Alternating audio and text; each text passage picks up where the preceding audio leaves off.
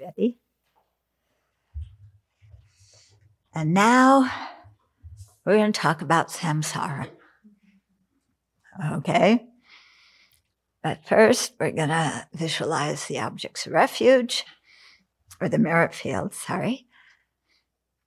and ourselves surrounded by all the bears, all the lambs, all the cougars, and everybody else, all in human form.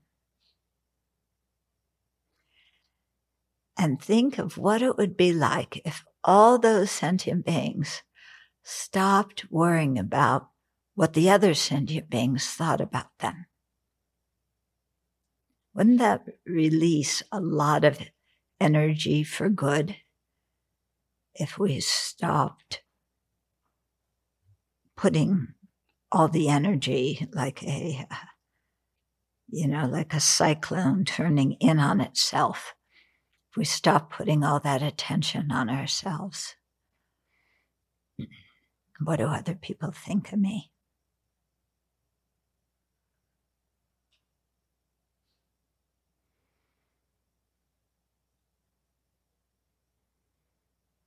And when we take refuge in the Buddha, Dharma, and Sangha,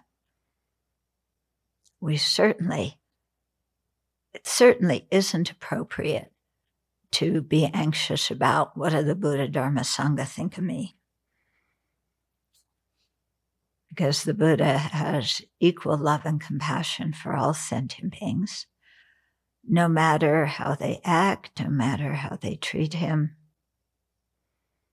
He will benefit them simply because they exist, not because he wants a good reputation, or not because he wants friends and admiration.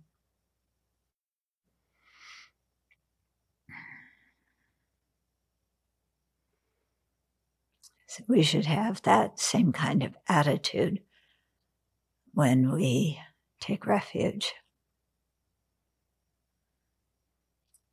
Not putting all the attention on me, but focusing the mind on the objects of refuge.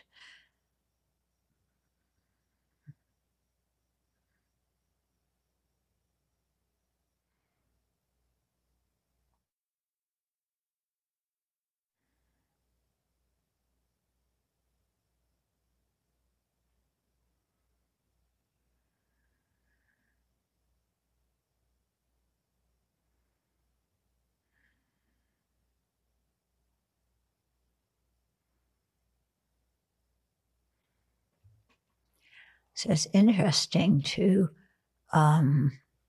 investigate the mind that thinks, that is worried about what others thinking about us, and to look at all the different elements in it. So there's our body, and our sense organs that maybe we see somebody else. And then we have this feeling of I, and the other person is them. And then there's the consciousness aggregate who perceives the other person, and also who has the whole experience of worrying about what they think of us.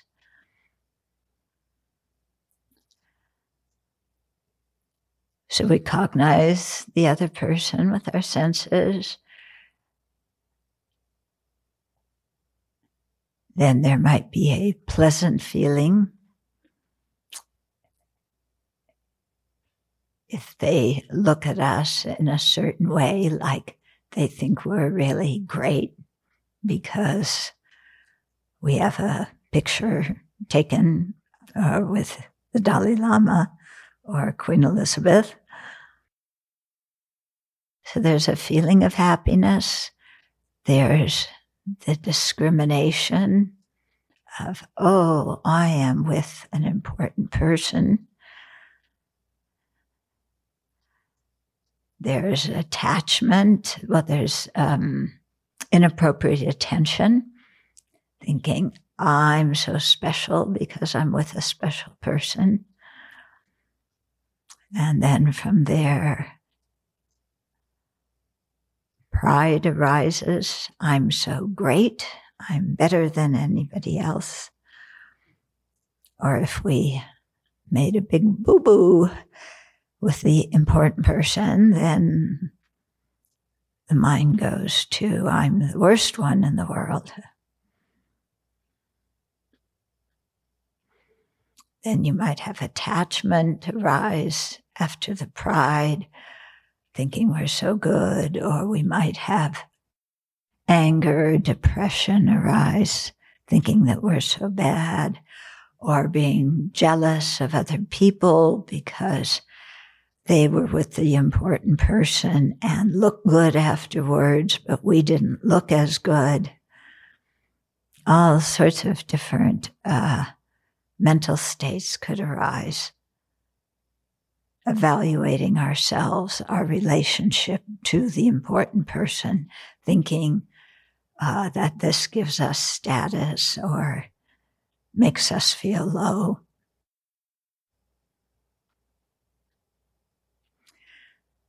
So all of that is tumbling around in our head. And all of that is impermanent, doesn't last and into the next moment, but we don't see it's impermanent. And we grasp on thinking, oh, if people think I'm a jerk, then I'm always going to be a jerk in their mind. We don't see how people's impressions can change, how their mental states can change, how we appear can change. And we also don't see that whole situation as a situation of dukkha, where we somehow think that if we can look good enough and convince other people of that, then that's real happiness.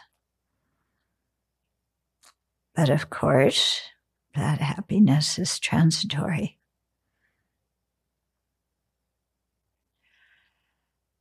But when we get hooked into it, either thinking we're really super duper special or really horrible, then we even develop the thought, I am this. Yeah, I am super duper special. I am horrible. And it reinforces the idea of a very substantial self, which in fact does not exist.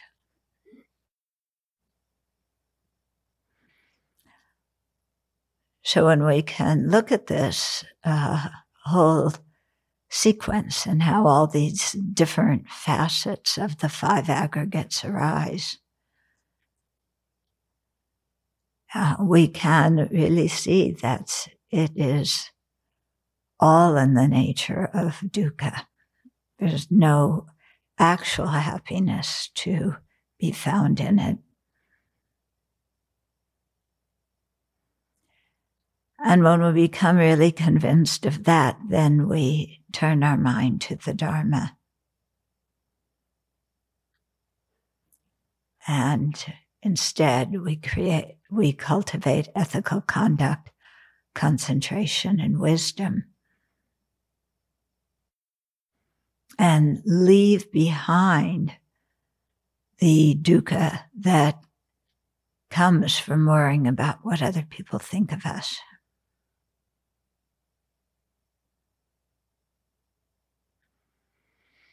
So imagine for a moment being free of all that anxiety about what others think. See if you can actually imagine it Or are we so hooked into always judging ourselves and evaluating ourselves in that light of how do we appear to other people that it becomes difficult to even imagine not doing that? But try to.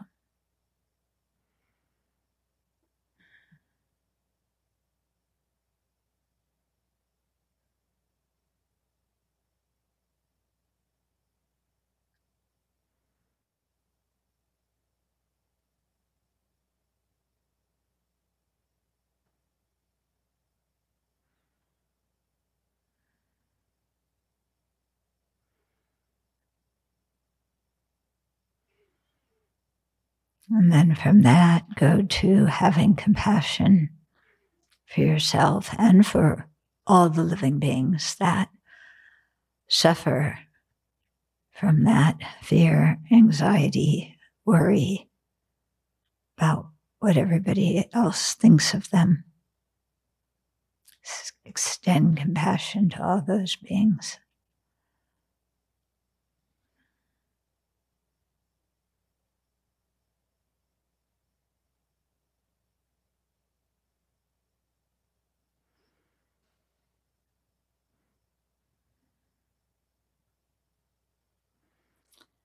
And in doing so, release the jealousy you may have for people who look better than you do or are seen to be better than you are.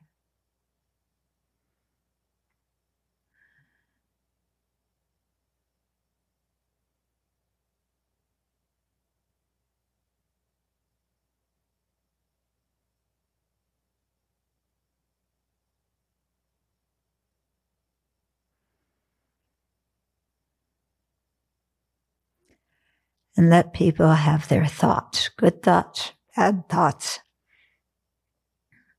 Let them have their thoughts, but it's actually none of your business. Why would you want to get sucked into that vortex? Instead, point your aspiration towards awakening and towards gaining all the qualities of the Buddha.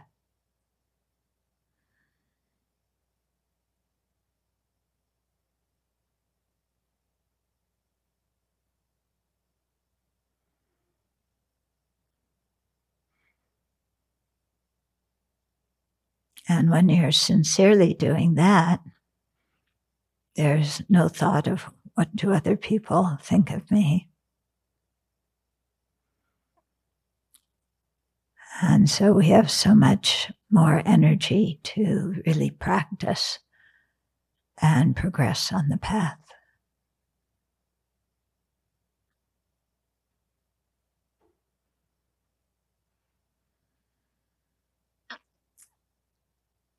And so may that be our motivation for sharing the Dharma this evening.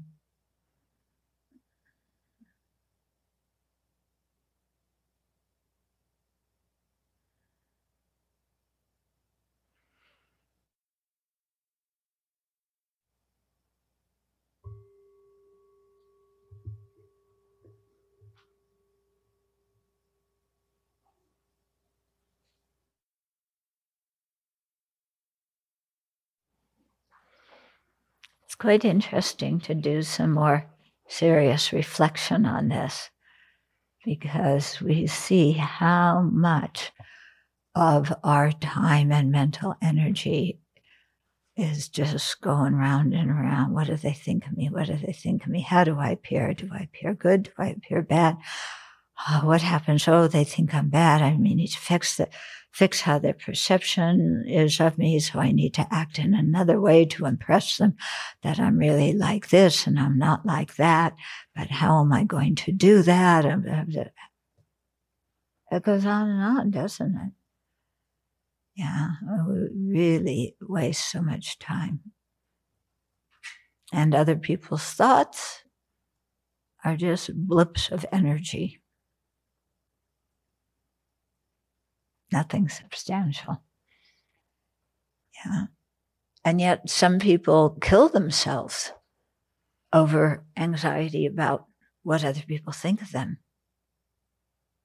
Yeah, their status collapses, and it's like, I've had it.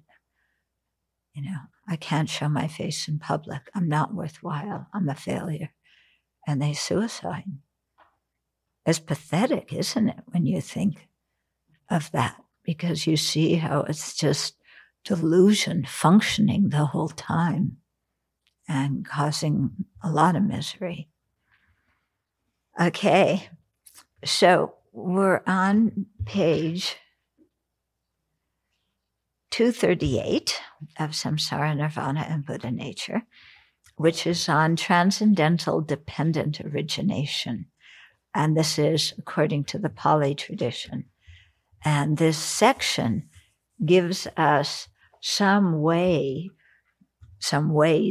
plural, to investigate and analyze for example, the mental state of anxiety or fear about what other people think of us.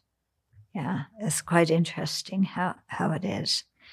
Okay, so dependent arising, the lack of independent existence, and impermanence go hand in hand.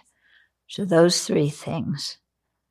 Okay, dependent arising, emptiness, impermanence. Those three things are very related and dependent on each other. So some examples. The present is different from, but related to the past. Okay, impermanent things do not exist under their own power. They arise due to causes that preceded them. The present is the continuation of the past and is conditioned by the past. Present things and events have their own unique functions, and in the next moment they give way to a new moment that becomes the present. So those are just some examples of how dependence, emptiness, impermanence kind of pervade all these things. We often think of impermanence as something negative. We are separated from what we like. Okay, the relationship broke up, my status collapsed, the stock market went down. All these things of impermanence we think of as, destroying our happiness. However, because things are impermanent and conditioned, they can change for the better. So that's an important point. If things were permanent, if things did not depend on causes and conditions, then we would be frozen into the present.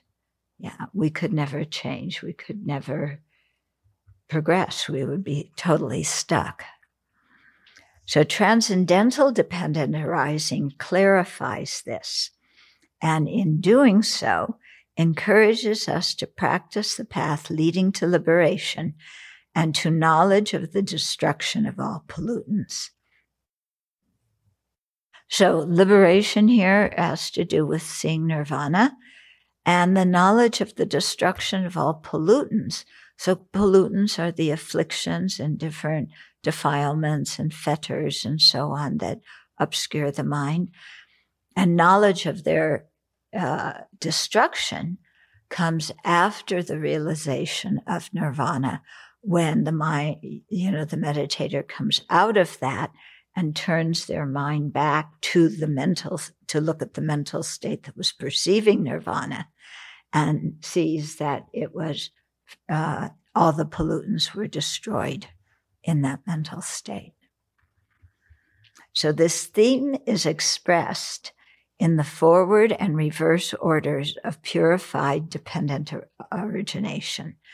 So remember we covered that, the forward and reverse orders, first of afflicted dependent origination, how ignorance brings karma and so on, and how if you have aging and death, that arose from birth, which arose from renewed existence, and so on. So that's the forward and reverse of the afflicted. And then for the purified, dependent origination, we have, if ignorance is destroyed, then karmic formations cannot arise, then consciousness doesn't arise, and so on. And the reverse order of that is, if birth and death no longer arise, it's because, if aging and death no longer arise, it's because birth was overcome, which was because renewed existence was overcome, and so on back. Okay? So it's interesting to go back and forth on them. Yeah. Okay. So in addition, a few sutras in the numerical discourses, as well as the proximate cause sutta, present dependent origination in a dynamic way, where one virtuous factor produces another, culminating in knowledge of the destruction of all pollutants. This emphasizes that spiritual evolution involves not just eradicating problematic factors, but also enhancing constructive ones. Okay, so there's a whole list, there's of 11 transcendental dependent horizon factors. Mm-hmm. So the presentation of transcendental dependent origination, according to the Pali tradition, is expounded in the Proximate Cause Sutta. This presentation highlights the goal. Okay, so the goal is the knowledge of the destruction of all pollutants. Yeah, so it's you've realized nirvana, you've eliminated the pollutants. When you're in that realization of nirvana, you're not thinking about, do I have pollutants? Have I eliminated them? You're solely focused on nirvana.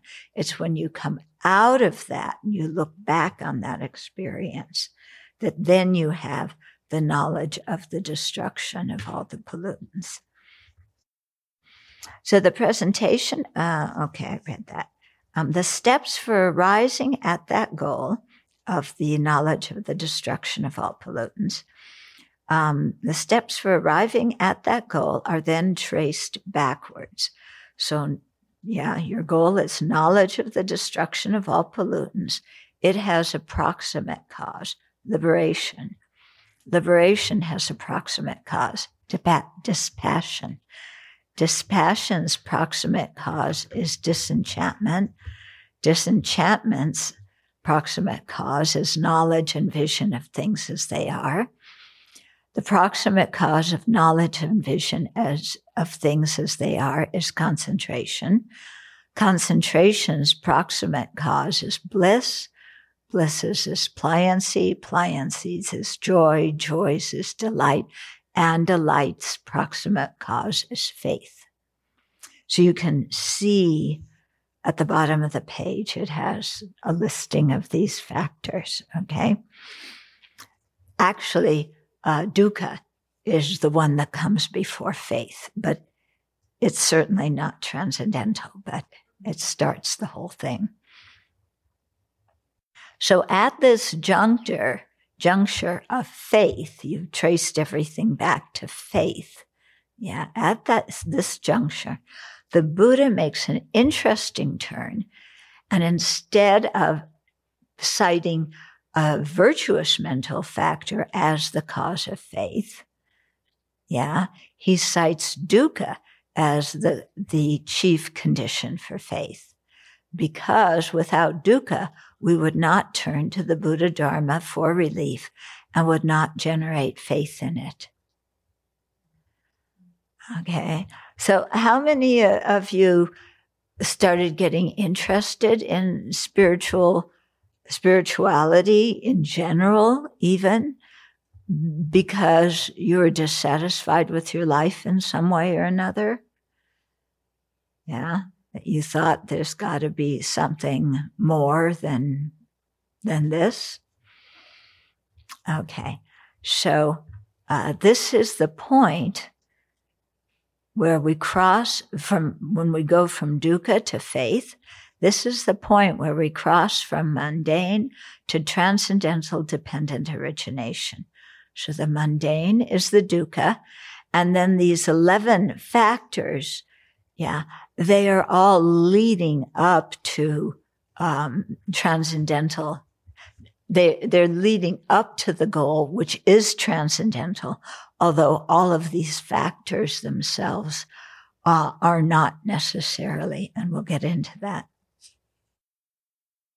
Okay, the Buddha goes from dukkha, to faith.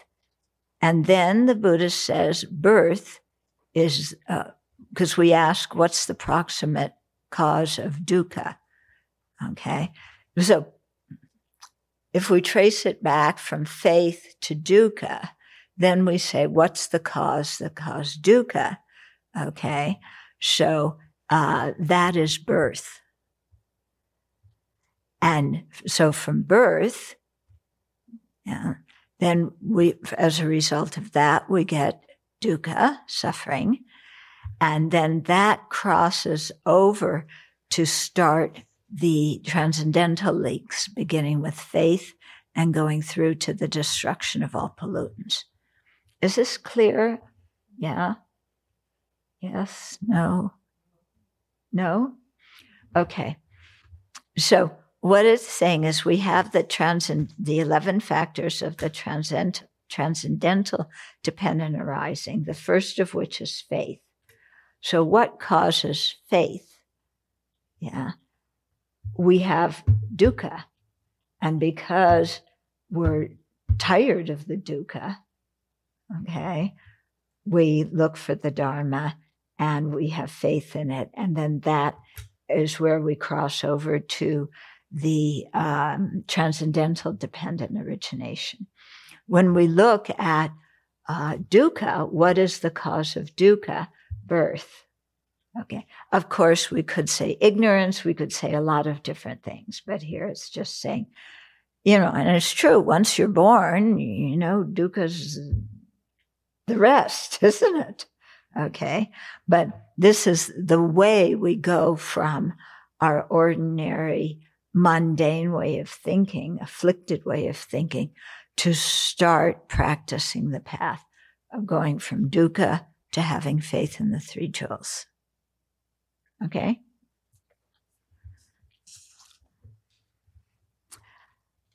Okay. So the Buddha then says, the proximate cause of dukkha is birth. And the Buddha then says birth is the proximate cause for dukkha. And he traces a sequential series of causes, then backwards in the mundane dependent arising, backwards to the first link of ignorance. Okay? So he goes forward. This is how he's teaching in the sutra. He goes forward again from ignorance to birth, all the other ones in between, to birth, to dukkha, and then crosses to the transcendental links, beginning with faith and going through to the destruction of all pollutants. Okay, so it's showing a way of how, we're stuck in this causal thing of samsara, but there's that link of where we can switch to go over to start practicing the aspects of the path that lead us to awakening. Okay. So the way he sets it up, you go back, then you go forward, then you go back, then you go forward. If you listen to how His Holiness Dalai Lama teaches, he often does that. When he's describing a sequence of how you gain an understanding or how something happens, he'll go at this direction, and then he'll say, but to get here, you have to do these, and trace the causal back, and then he'll trace it from cause to result, and then result to cause. And it's doing that really helps you understand how things function together and how causality works. So maybe His Holiness picked this up from the Buddha. Yeah. Okay, so meditating back and forth from ignorance to knowledge of the destruction of all pollutants has a powerful effect on our minds and shows us that we samsaric beings can attain liberation. Okay, so now we're going to go through all these different links in the Transcendental Dependent Origination. So the first one is dukkha is the proximate cause of faith. So our lives are fraught with frustration and dukkha. Not knowing a healthy way to deal with our stress, misery, and confusion, we usually seek to distract ourselves from it, spawning a culture of addiction to sense objects, drugs and alcohol, food, sex, entertainment, shopping, sports, news, and on, even to knitting and embroidering and mowing the lawn and everything else, okay? Alternatively, so that's one way of reacting to dukkha in our usual thing, okay? We seek pleasure. Yeah, we seek whatever pleasure we can eke out of getting distracted from our dukkha. Alternatively, another way we may react to dukkha is with self-pity, digging ourselves deeper into despair. Although we sometimes deal with our pain in a healthy way by building up fortitude, resoluteness, and using our talents and intelligence, ignorance still obscures us from seeing that dukkha permeates our lives.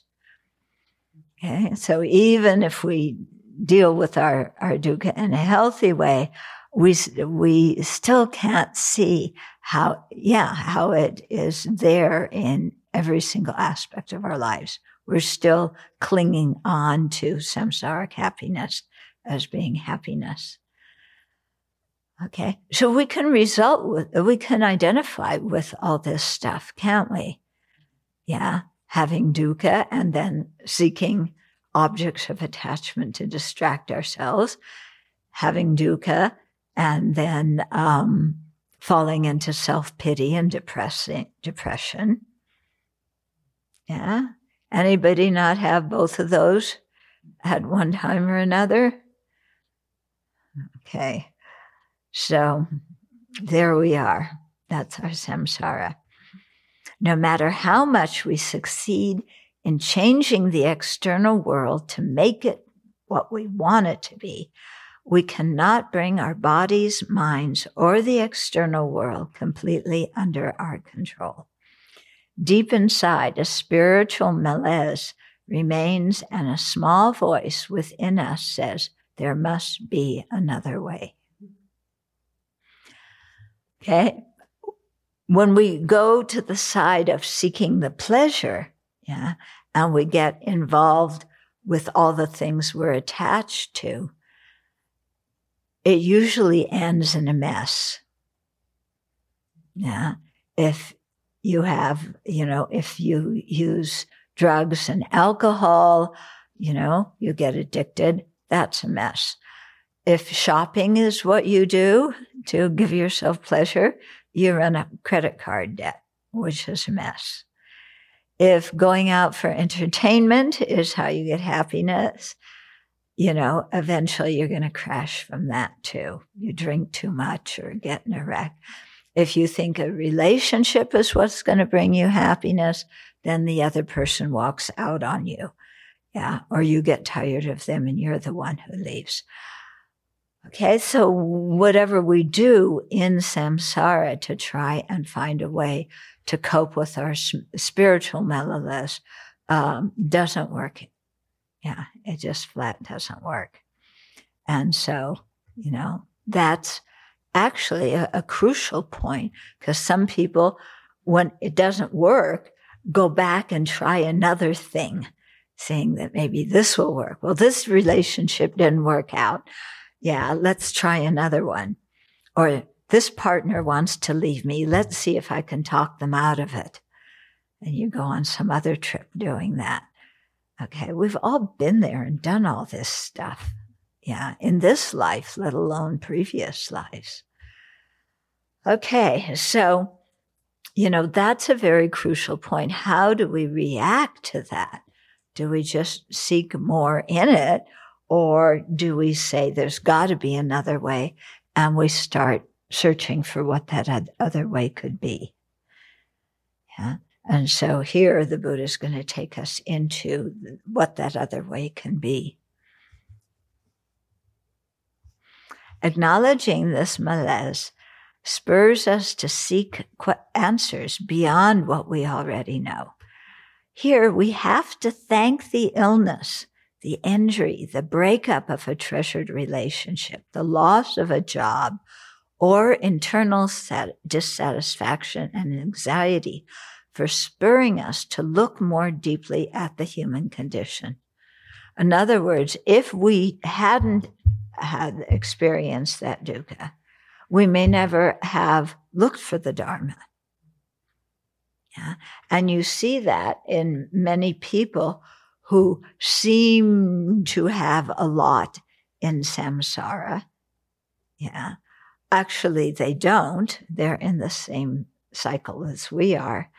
But because they're wealthy or famous, they keep doing the same thing again and again, which, as we remembered before, is the definition of stupidity.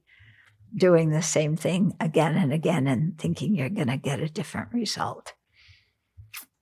Okay, so dukkha alone will not cause faith arise. Yeah, because you see many people come to the Dharma. I mean, they're miserable, they have questions, they come to the Dharma, they listen to a talk, they go, huh? And they turn around and leave. Yeah. Or they say, what is that? I can't even understand their English. Yeah. Or I can't understand what in the world they're saying. What they're saying sounds ridiculous. Attachment brings suffering. That's crazy. Okay. So they just don't have the karma. They don't have the mental openness to, even if they encounter the Dharma, to really understand even the tiny bit that's necessary to get you going. Okay, so dukkha alone will not cause faith to arise. We must encounter a reliable and true teaching that shows us the way out of our situation.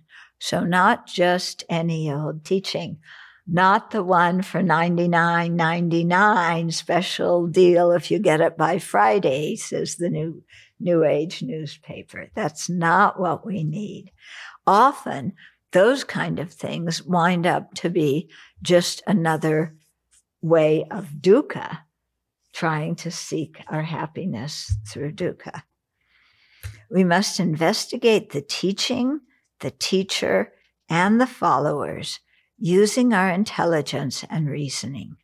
So not just like, oh, this is lovely, and it's so much fun, and yeah, I'm a Buddhist. Okay, not that. When we conclude that the teaching, the teacher, and the followers, in other words, the Buddha, Dharma, and Sangha, are reliable and trustworthy, we take refuge in the three jewels. Our faith is not blind or coerced. So this is important. It's not blind faith. Oh, I believe because my best friend says this is a magnificent teacher, or I believe because it sounds good, or I believe because at least if I believe this, well, my parents won't get mad, or who knows what. So it's not blind faith.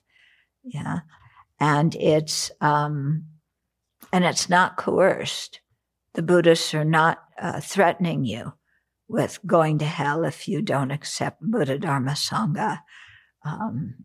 This kind of thing that you sometimes get from other religions with people who are claiming they threaten you and they think that they're doing that because they have compassion for you. Interesting way of thinking. Okay, based on inferential, reliable cognizers and reliable cognizers based on authoritative testimony, our faith and confidence will be stable. Okay, so we have to use reliable cognizers. Okay, do you remember what volume we studied about reliable cognizers in? Volume 2. Okay, that was fun when we did that, wasn't it? People really enjoyed that. Okay, so that's the first thing, the bridge from samsara to the transcendental dependent arising. Then the second point is faith is the proximate cause for delight. Through learning and contemplating the Dharma, we come to adopt the Buddhist worldview. This worldview does not demand submission to an external creator, nor does it justify suffering as something that is good for us. Yeah.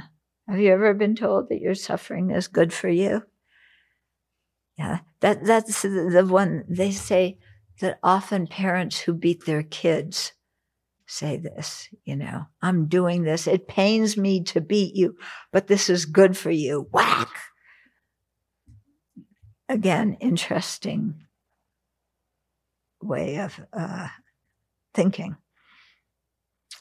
Okay, the worldview of the Four Truths looks squarely at our situation so that we know dukkha, abandon its origin, realize its cessation, and cultivate the path. Relief arises because at last we have found a reliable path. Have you felt that? After you've studied some and meditated, and then you just, it's like, oh, finally something is making sense here, and there's some reliable path that other people have tread and gotten that result. So I can just follow that too. It's really relief. Okay, delight, which is a weak kind of joy. Okay, so in our list of 11 here, faith gives rise to delight, and then joy follows from that. Okay, so delight, which is a weak kind of joy, arises because we have met the Arya's Eightfold Path, which now lies in front of us. Yeah, so really, we haven't even accomplished anything, but it's like, finally, something that makes sense. I can go in this direction. It's like if, you've been driving around looking for the right way to go and you're just going in circles, and then finally you see a sign that has an arrow towards the place where you're going. You haven't gone there yet, but it's like, finally I can stop driving around in circles. Have you ever been in a car with somebody who refuses to ask directions? Yeah. Now most people have GPSs or whatever.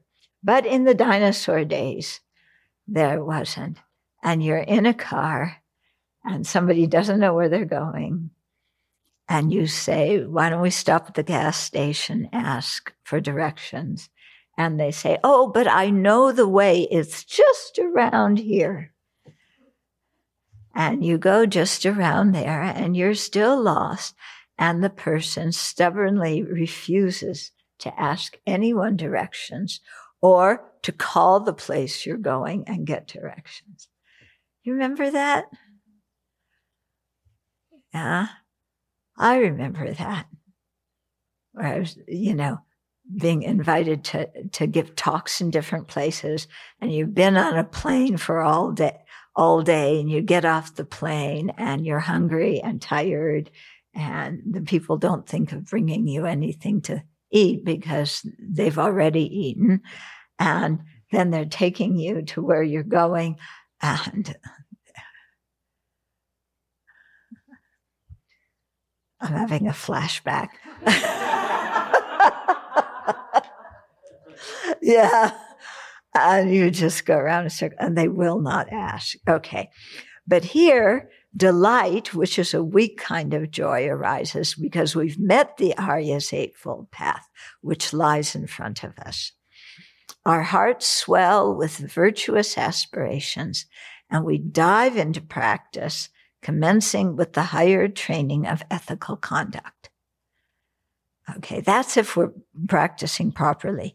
A lot of us think that we are really exceptional disciples and exceptionally intelligent. And so we don't want to start the path with ethical conduct. We want to start it with Tantra. Okay, because we have had insight into emptiness and we are quasi-enlightened. We get applications from people who want to come here who tell us that. Yeah. Okay, but here it's coming with a virtuous aspiration, not with ego. Yeah, and we joyfully start practicing ethical conduct. So we don't see ethical conduct as like, oh God, another set of rules that somebody's imposing on me. And if I don't follow them, then I get punished. We don't think like that. Yeah. We see ethical conduct as something that's going to help us straighten our life out so we can start acting in ways that are going to ways that not only will bring better relationships with other people and a better feeling about ourselves, but we'll stop doing all the actions that make us feel guilty and rotten inside. Okay. So living ethically and purifying our past misdeeds, we experience freedom from guilt and self-recrimination. Yeah, so guilt and self-recrimination, we have a lot of that, don't we? Yeah. Oh, I broke my precepts. Oh, my big mouth said this or that. Oh, nobody likes me. It gets into reputation here. Yeah. Oh, I really blew what I said. Now nobody likes me. They don't want to hang out with me. It's like we go back to high school again. Actually, we never really graduate from that mental state. You know, we graduate from high school, but caring about what other people think of us, we remain in high school. Yeah. Yeah. So the low self-esteem that plagued us due to our mistaken actions evaporates, and our self-confidence increases because we now make wise decisions rooted in compassion and restraint from self-indulgence. Okay, so have you ever thought of ethical conduct overcoming low self-esteem? Yeah. When you were younger, did you ever think of that? Maybe yes, maybe no. Yeah, that, you know, there's many antidotes to low self-esteem. What's one of them? Yeah, ethical conduct. In other words, if you stop acting like a jerk, you stop hating yourself for acting like a jerk. Okay. And not only that, our confidence increases. Yeah, because now, you know, we're acting in a way that where we even approve of our own actions. Yeah, we don't need others' approval, but we like the way we're acting. And our self-confidence increases because we now make wise decisions rooted in compassion. And so compassion helps self-esteem, and restraint from self-indulgence also does. Yeah. And that's a difficult thing, isn't it? Because we're so used to taking refuge in objects of attachment that restraining ourselves from that sometimes can be really difficult.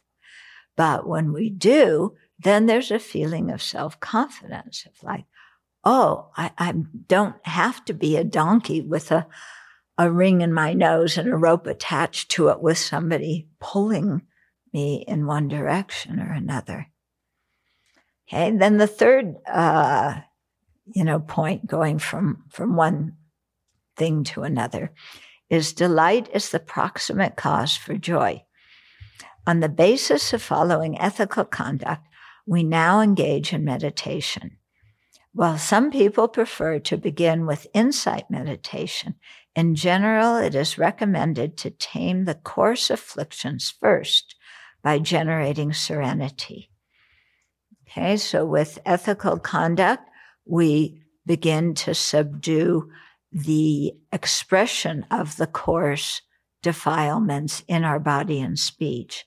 And then with concentration, we begin to suppress these coarse afflictions. Here, the word suppress is not the meaning of suppress in a psychological way. Psychological repression is not very healthy. Here, repression means that when you have certain states of concentration, then it naturally overcomes the coarse afflictions.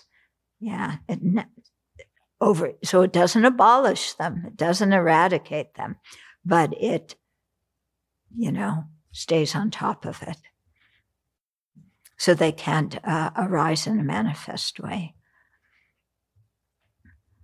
Okay, so we want to, generally it's recommended to tame the coarse afflictions first by generating serenity. In the 11 factors of transcendental dependent origination, joy, pliancy, bliss, and concentration are all part of the higher training in concentration.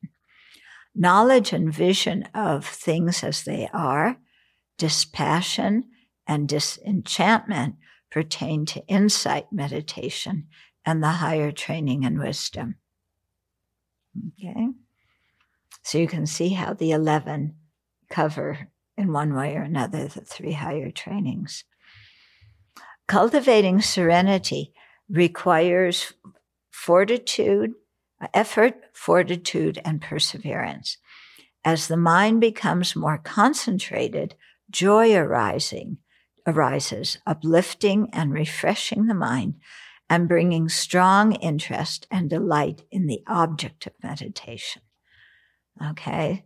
So just by concentrating the mind, there's a feeling of joy because our mind isn't like a ping pong ball bashing into everything, going here and there.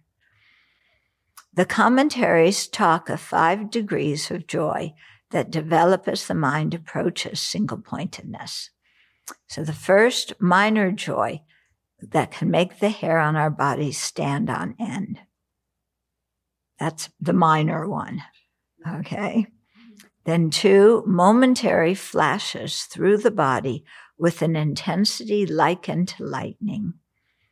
3, showering joy is like the waves of ecstasy breaking over the body or flowing through the mind. 4, uplifting joy gives the body a feeling of lightness and in some cases can make the body levitate. And 5, pervading joy fills the entire body. So the first 4 precede the attainment of the first dhyana, and the 5th occurs in the first dhyana. Okay, so as you're developing concentration, you come to the first, second, third, fourth dhyanas. Those are form realm absorptions. And then nothingness, infinite consciousness. What's the third one? My mind's going blank. Infinite space, yeah. So, infinite space, then consciousness, then nothingness, and then the peak of samsara. Yeah, which is also called the lack of discrimination and perception. Okay. And each of those states, each of those 8, has a period of preparations where you go through different preparations, quieting the mind, deepening the concentration until you get to a point where your level of concentration bumps you up to that next dhyana. Okay. So joy, then the fourth point, joy is the proximate cause for pliancy. So we've gone from dukkha to faith to delight to joy and now to pliancy. Although joy brings great pleasure, it agitates the mind. Interesting, isn't it? To think of joy agitating the mind. And eventually, it's something that you have to abandon in the development of concentration because it agitates the mind. So joy may also bring subtle fear of losing the ecstasy and cause the meditator to cling to the experience of ecstasy. Same old, isn't it? You get something nice, it feels good, then you're anxious about losing it. Okay. The restlessness, anxiety, and clinging interfere with deep concentration. Okay, so, when we get afraid of losing whatever we've attained, we get restlessness, anxiety, we cling, and then that just all makes a big scramble in our mind so that we can't really focus on what we need to on the path. Okay, so those interfere with deep concentration. So as meditators progress, they come to regard the ecstasy as a hindrance to be pacified. So at first, it's a wowie-kazowie, and then later it's like, bleh. Okay? So as joy calms down, this ecstasy calms down and becomes less exuberant. At that point, pliancy, the subsiding of distress and unserviceability becomes more prominent. And there's 2 types of mental pliancy. You may remember this from when we studied the different steps to attain serenity.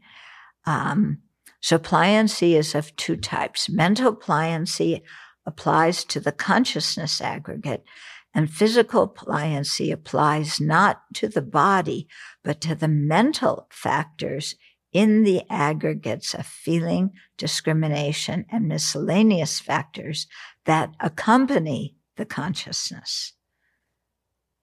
So these mental factors that accompany the consciousness are what's called physical pliancy. Pliancy subdues the excited disturbance caused by joy, eliminates rigidity and sluggishness, makes the mind more flexible so that it can be used to actualize higher states of the path, and brings incredible stillness in the mind. Sounds good, huh? You think your mind can ever be still?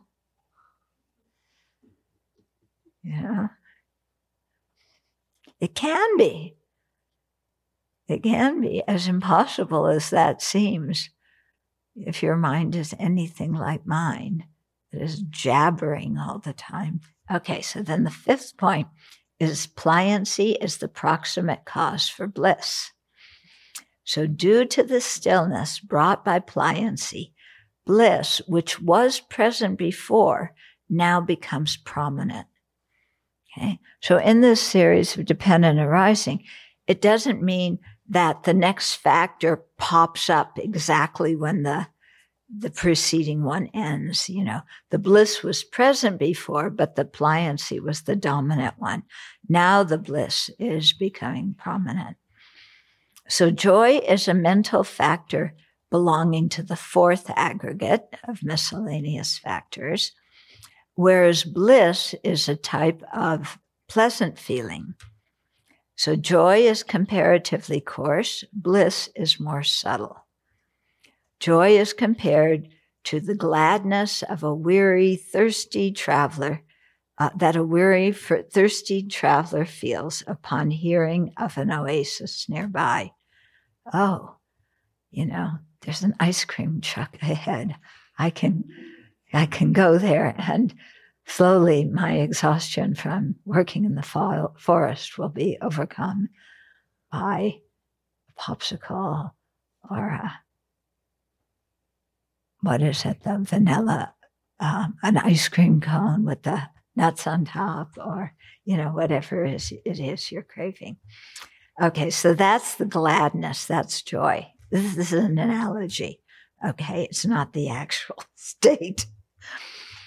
And bliss is the happiness he experiences after he has bathed, satisfied his thirst, and lies down to rest in the shade of the trees. Okay, so bliss is you've had your hot fudge sundae, your whatever it is. Yeah, you're full. You lie down on this nice cushy mattress and you start dozing. Yeah. In the present stage, joy is present, but due to pliancy, it has been toned down and bliss is dominant. So the joy, it agitates the mind. It has an agitating factor because it's too high. When you get too happy, so you're too glad and the mind is shaking. And so pliancy helps to tone it down. And then bliss, which is a much calmer, peaceful, stable feeling arises. Okay. So it's interesting because joy is a mental factor belonging in the fourth aggregate. Yeah. Pliancy is a virtuous mental factor, but it's also part of the fourth aggregate, whereas bliss is a type of pleasant feeling. Mm-hmm. So bliss here refers to the bliss experienced with access concentration, which is prior to the first dhyana. So remember I said each of the stages of the 8 meditative absorptions has a period of preparation. So access concentration is one of the stages, kind of the culmination of the stages right before you actually enter the first dhyana. So access concentration arises when the 5 hindrances have been suppressed and the counterpart sign, the radiant inner object of meditation, arises. Okay, do you remember what the 5 hindrances are? We've been through them. No, that's from Maitreya's presentation. Yeah. So this is another presentation that is present in the Pali tradition and also the Sanskrit tradition. Huh? Sensual desire. Malice.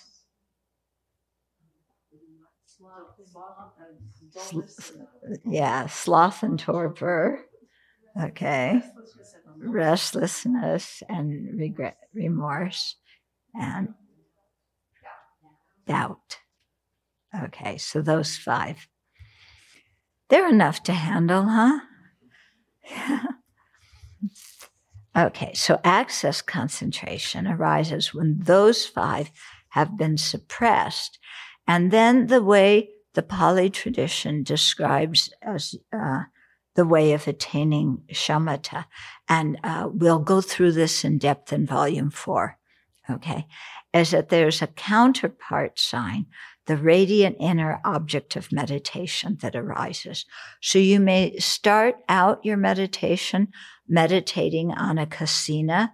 A kasina can be an external object, like color or one of the 4 elements. So you may focus, let's say you have a kasina of red or blue or whatever. You look at the color In the same way that we would look at a Buddha statue, and then you close your eyes and you hold that image in your mind. Okay. And when you succeed in doing that with a certain degree of concentration, then your object changes quite naturally from being that color to this counterpart sign, which is a nimitta. It's a little like light or glittery thing, not something that's flashing, but something, like a small light or a small something, that appears to the mind.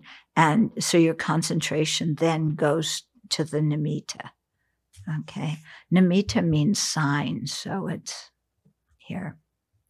Okay.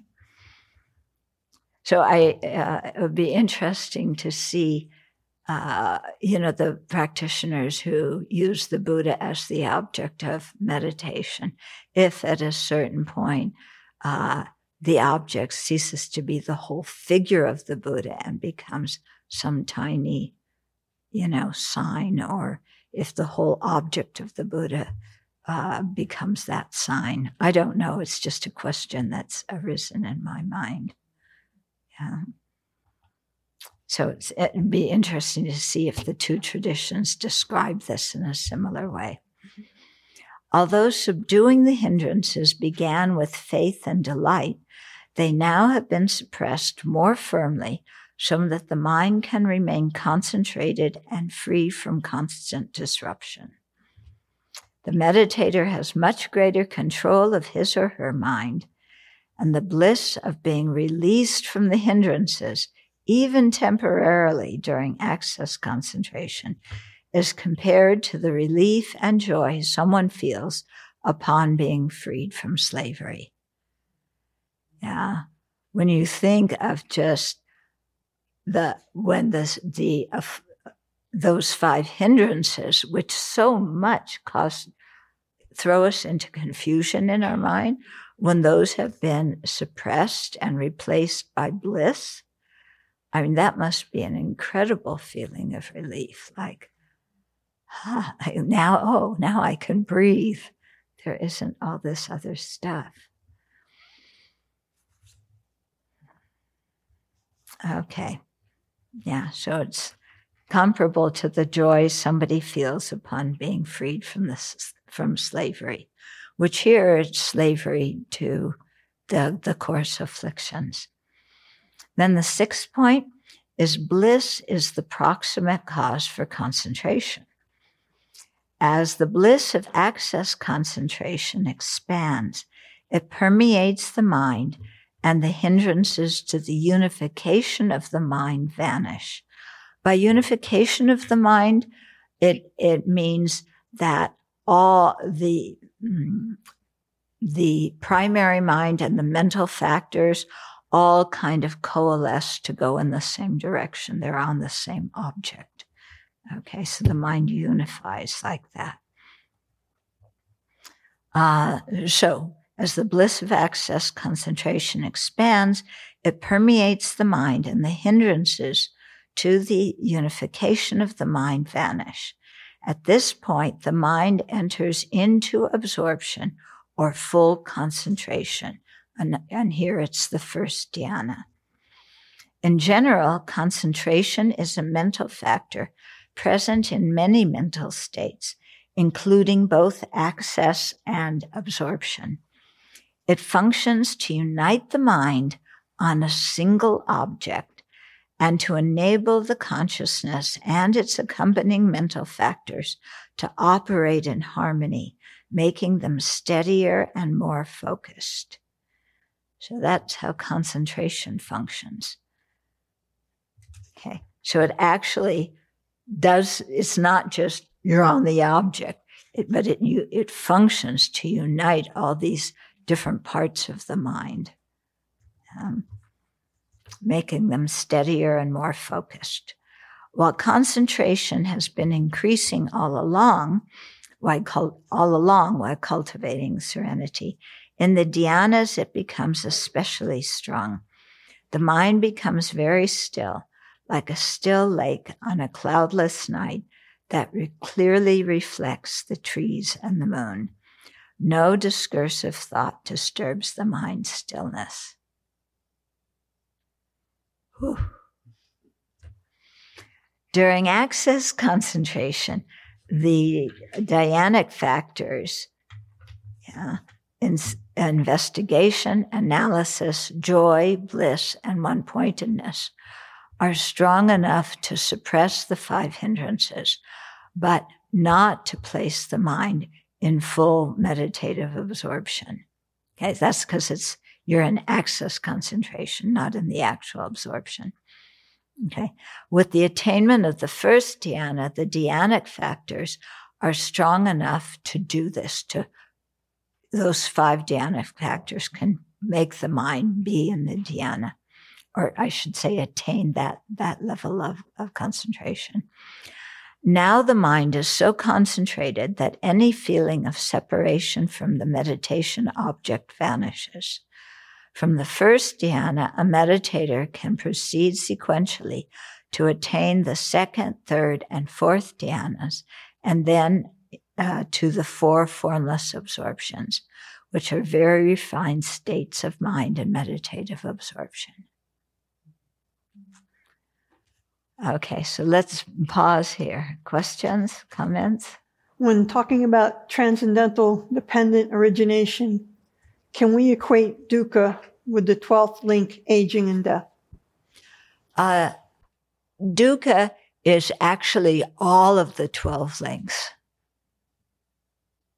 Okay, but here it's saying that the cause of dukkha is birth. Yeah, but then dukkha gives rise to faith. I don't know that this is an answerable question, but maybe a comment. Because I mean, seeing this, it's so kind of amazing, and you also can't imagine what level of development the mind must go through in order to realize this. And yet I've heard, sort of overheard, among practitioners of mindfulness meditation, that they are doing dhyana practice. Mm-hmm. So, which I go, but maybe they are, I don't know. But anyway, in the use of that term in general in Buddhist circles, or can you talk about that a little bit? Yeah. I find it confusing. Okay. Yeah, it is confusing. The people following the Pali tradition talk about dhyana a lot. Yeah. Because they really, their main practice is the 3 higher trainings. So ethical conduct, they take precepts, except the lay people maybe keep the 5 precepts, and then go into concentration. And gaining concentration is really a big point of their meditation. And so they do this kind of right from the beginning, whereas we might start with Lam Rim and trying to get a Buddhist worldview and understanding what dukkha is and developing renunciation from it. Some people go for, the concentration. We had a young man here last summer, who just he left here because he wanted to go to another place because he said he was seeking the bliss, And if I don't want to waste my time with other stuff, I want the bliss. So, mazel tov, go for it. Yeah. So it's emphasized in that way in those circles. Now, the people who might say they're doing mindfulness and they're practicing the dhyanas, those are probably not the secular mindfulness people, because secular mindfulness doesn't talk about dhyanas or things, Buddhist type of things. So it's probably people practicing the path. And what I've noticed is, we'll put it this way. One Theravada friend of mine, one monk, said that the way the Pali texts describe the dhyana state, it sounds like so super high that it's almost unbelievable. But he thinks And apparently other people in the West, I don't know that this happens in Asia. I have only heard this from Westerners. Okay. That dhyana actually occurs before what the texts describe as dhyana. Okay. So, for example, I knew one woman who there was somebody doing a lot of concentration retreats at one retreat center where I usually taught. And she was doing those.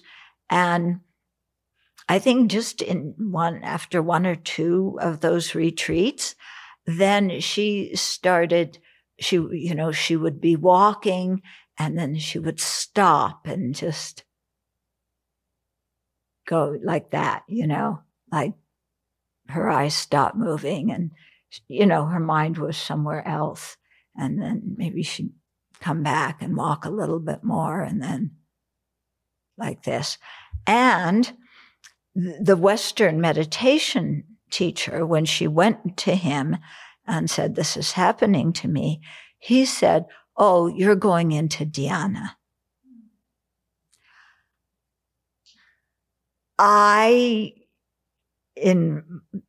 From what I've heard in our texts about what dhyana is, that behavior is not indicative of dhyana. Yeah, it's indicative of spacing out. Okay. But that's what she was told it was. So, so there's a certain segment and this was a lay teacher who told her that. So there's a certain segment of Western Buddhist teachers that teach dhyana in that way, and then I imagine there's others that really follow the textual description. Okay. The thing is, with any kind of meditative experience, you can give it any label you want to, but whether it actually is the definition of that label is another state, is a completely other thing. But as Westerners, we like when we have a kind of exotic experience to attach a kind of far out name to it. And then that gives us confidence, like we're getting somewhere. Yeah. I mean, I'll admit something quite humiliating. When I was a baby beginner in Buddhism, let me think what it was. Yeah, I was meditating and my mind got a little bit quiet, and then I started noticing all these other kind of thoughts popping up. And I thought, oh, that's the subtle mind I've heard about. That was the furthest thing from the subtle mind. But you hear a term and then you have some experience and, oh, my mind is quieter and there's all these thoughts. Oh, that must be the subtle mind. Yeah. So then the question comes, well, how do you deal with those experiences when they happen? So here's a story. One of my friends in Dharamsala, he told me the story of one of his friends who went to see a meditator who somehow the rumor had gone along that he had had a vision of Tara. So this Westerner went to see, I want to go see the meditator who had a vision of Tara. This must be exciting. I want to hear all about it. So he asked the Tibetan meditator about it. And he said, yeah, I had the vision of what appeared to be Tara, but I don't know if it was really Tara. In other words, he wasn't grasping onto it. and saying, "Oh, look, goody, goody, Tara appeared to me. I must be special." He was just, yes, that happened. And I don't really know whether it was Tara or not, but that doesn't matter. I'm going to keep on practicing, So I think he was probably encouraged by having that experience, but he wasn't ready to label it as some kind of realization or another. Yeah. And I think that's kind of the best way to regard these experiences, because we've all had kind of unusual experiences in meditation, haven't we? Haven't you had some kind of something that's a bit unusual? It's like, maybe. I had another friend who told me that he was having just these things of bliss, she said, my kundalini is coming up and I'm just having so much incredible bliss. And even so that my body is arching, with the bliss. So I called Geshe Zopa, because this guy wanted to know what it was. And I called Geshe Zopa and asked him, Geshe-la, what do you think it is? And Geshe-la said, it's just sexual energy. Yeah. So again, I think it always points to humility rather than speciality of me. Anything else? I'll give you another tip because you'll certainly come across this. People who have quite incredible dreams. As we know, some people don't remember their dreams. Some people remember all their dreams. Some people pay a lot of attention to their dreams. Other people don't pay attention to their dreams. So, but sometimes people have these, kind of wowy dreams. And, when you're a monastic, you hear everything. People come and ask you about everything. So I had a lot of those people asking me, what do I have? I had this dream. What does it mean? Does it mean this? Does it mean that? Does it mean the other thing? I have no idea.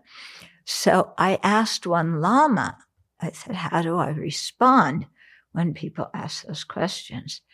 And he gave a very good response. He said, interpret the dream in a way that it will encourage the other person to practice the Dharma. Yeah? Because they want some kind of interpretation. So you can give it some interpretation,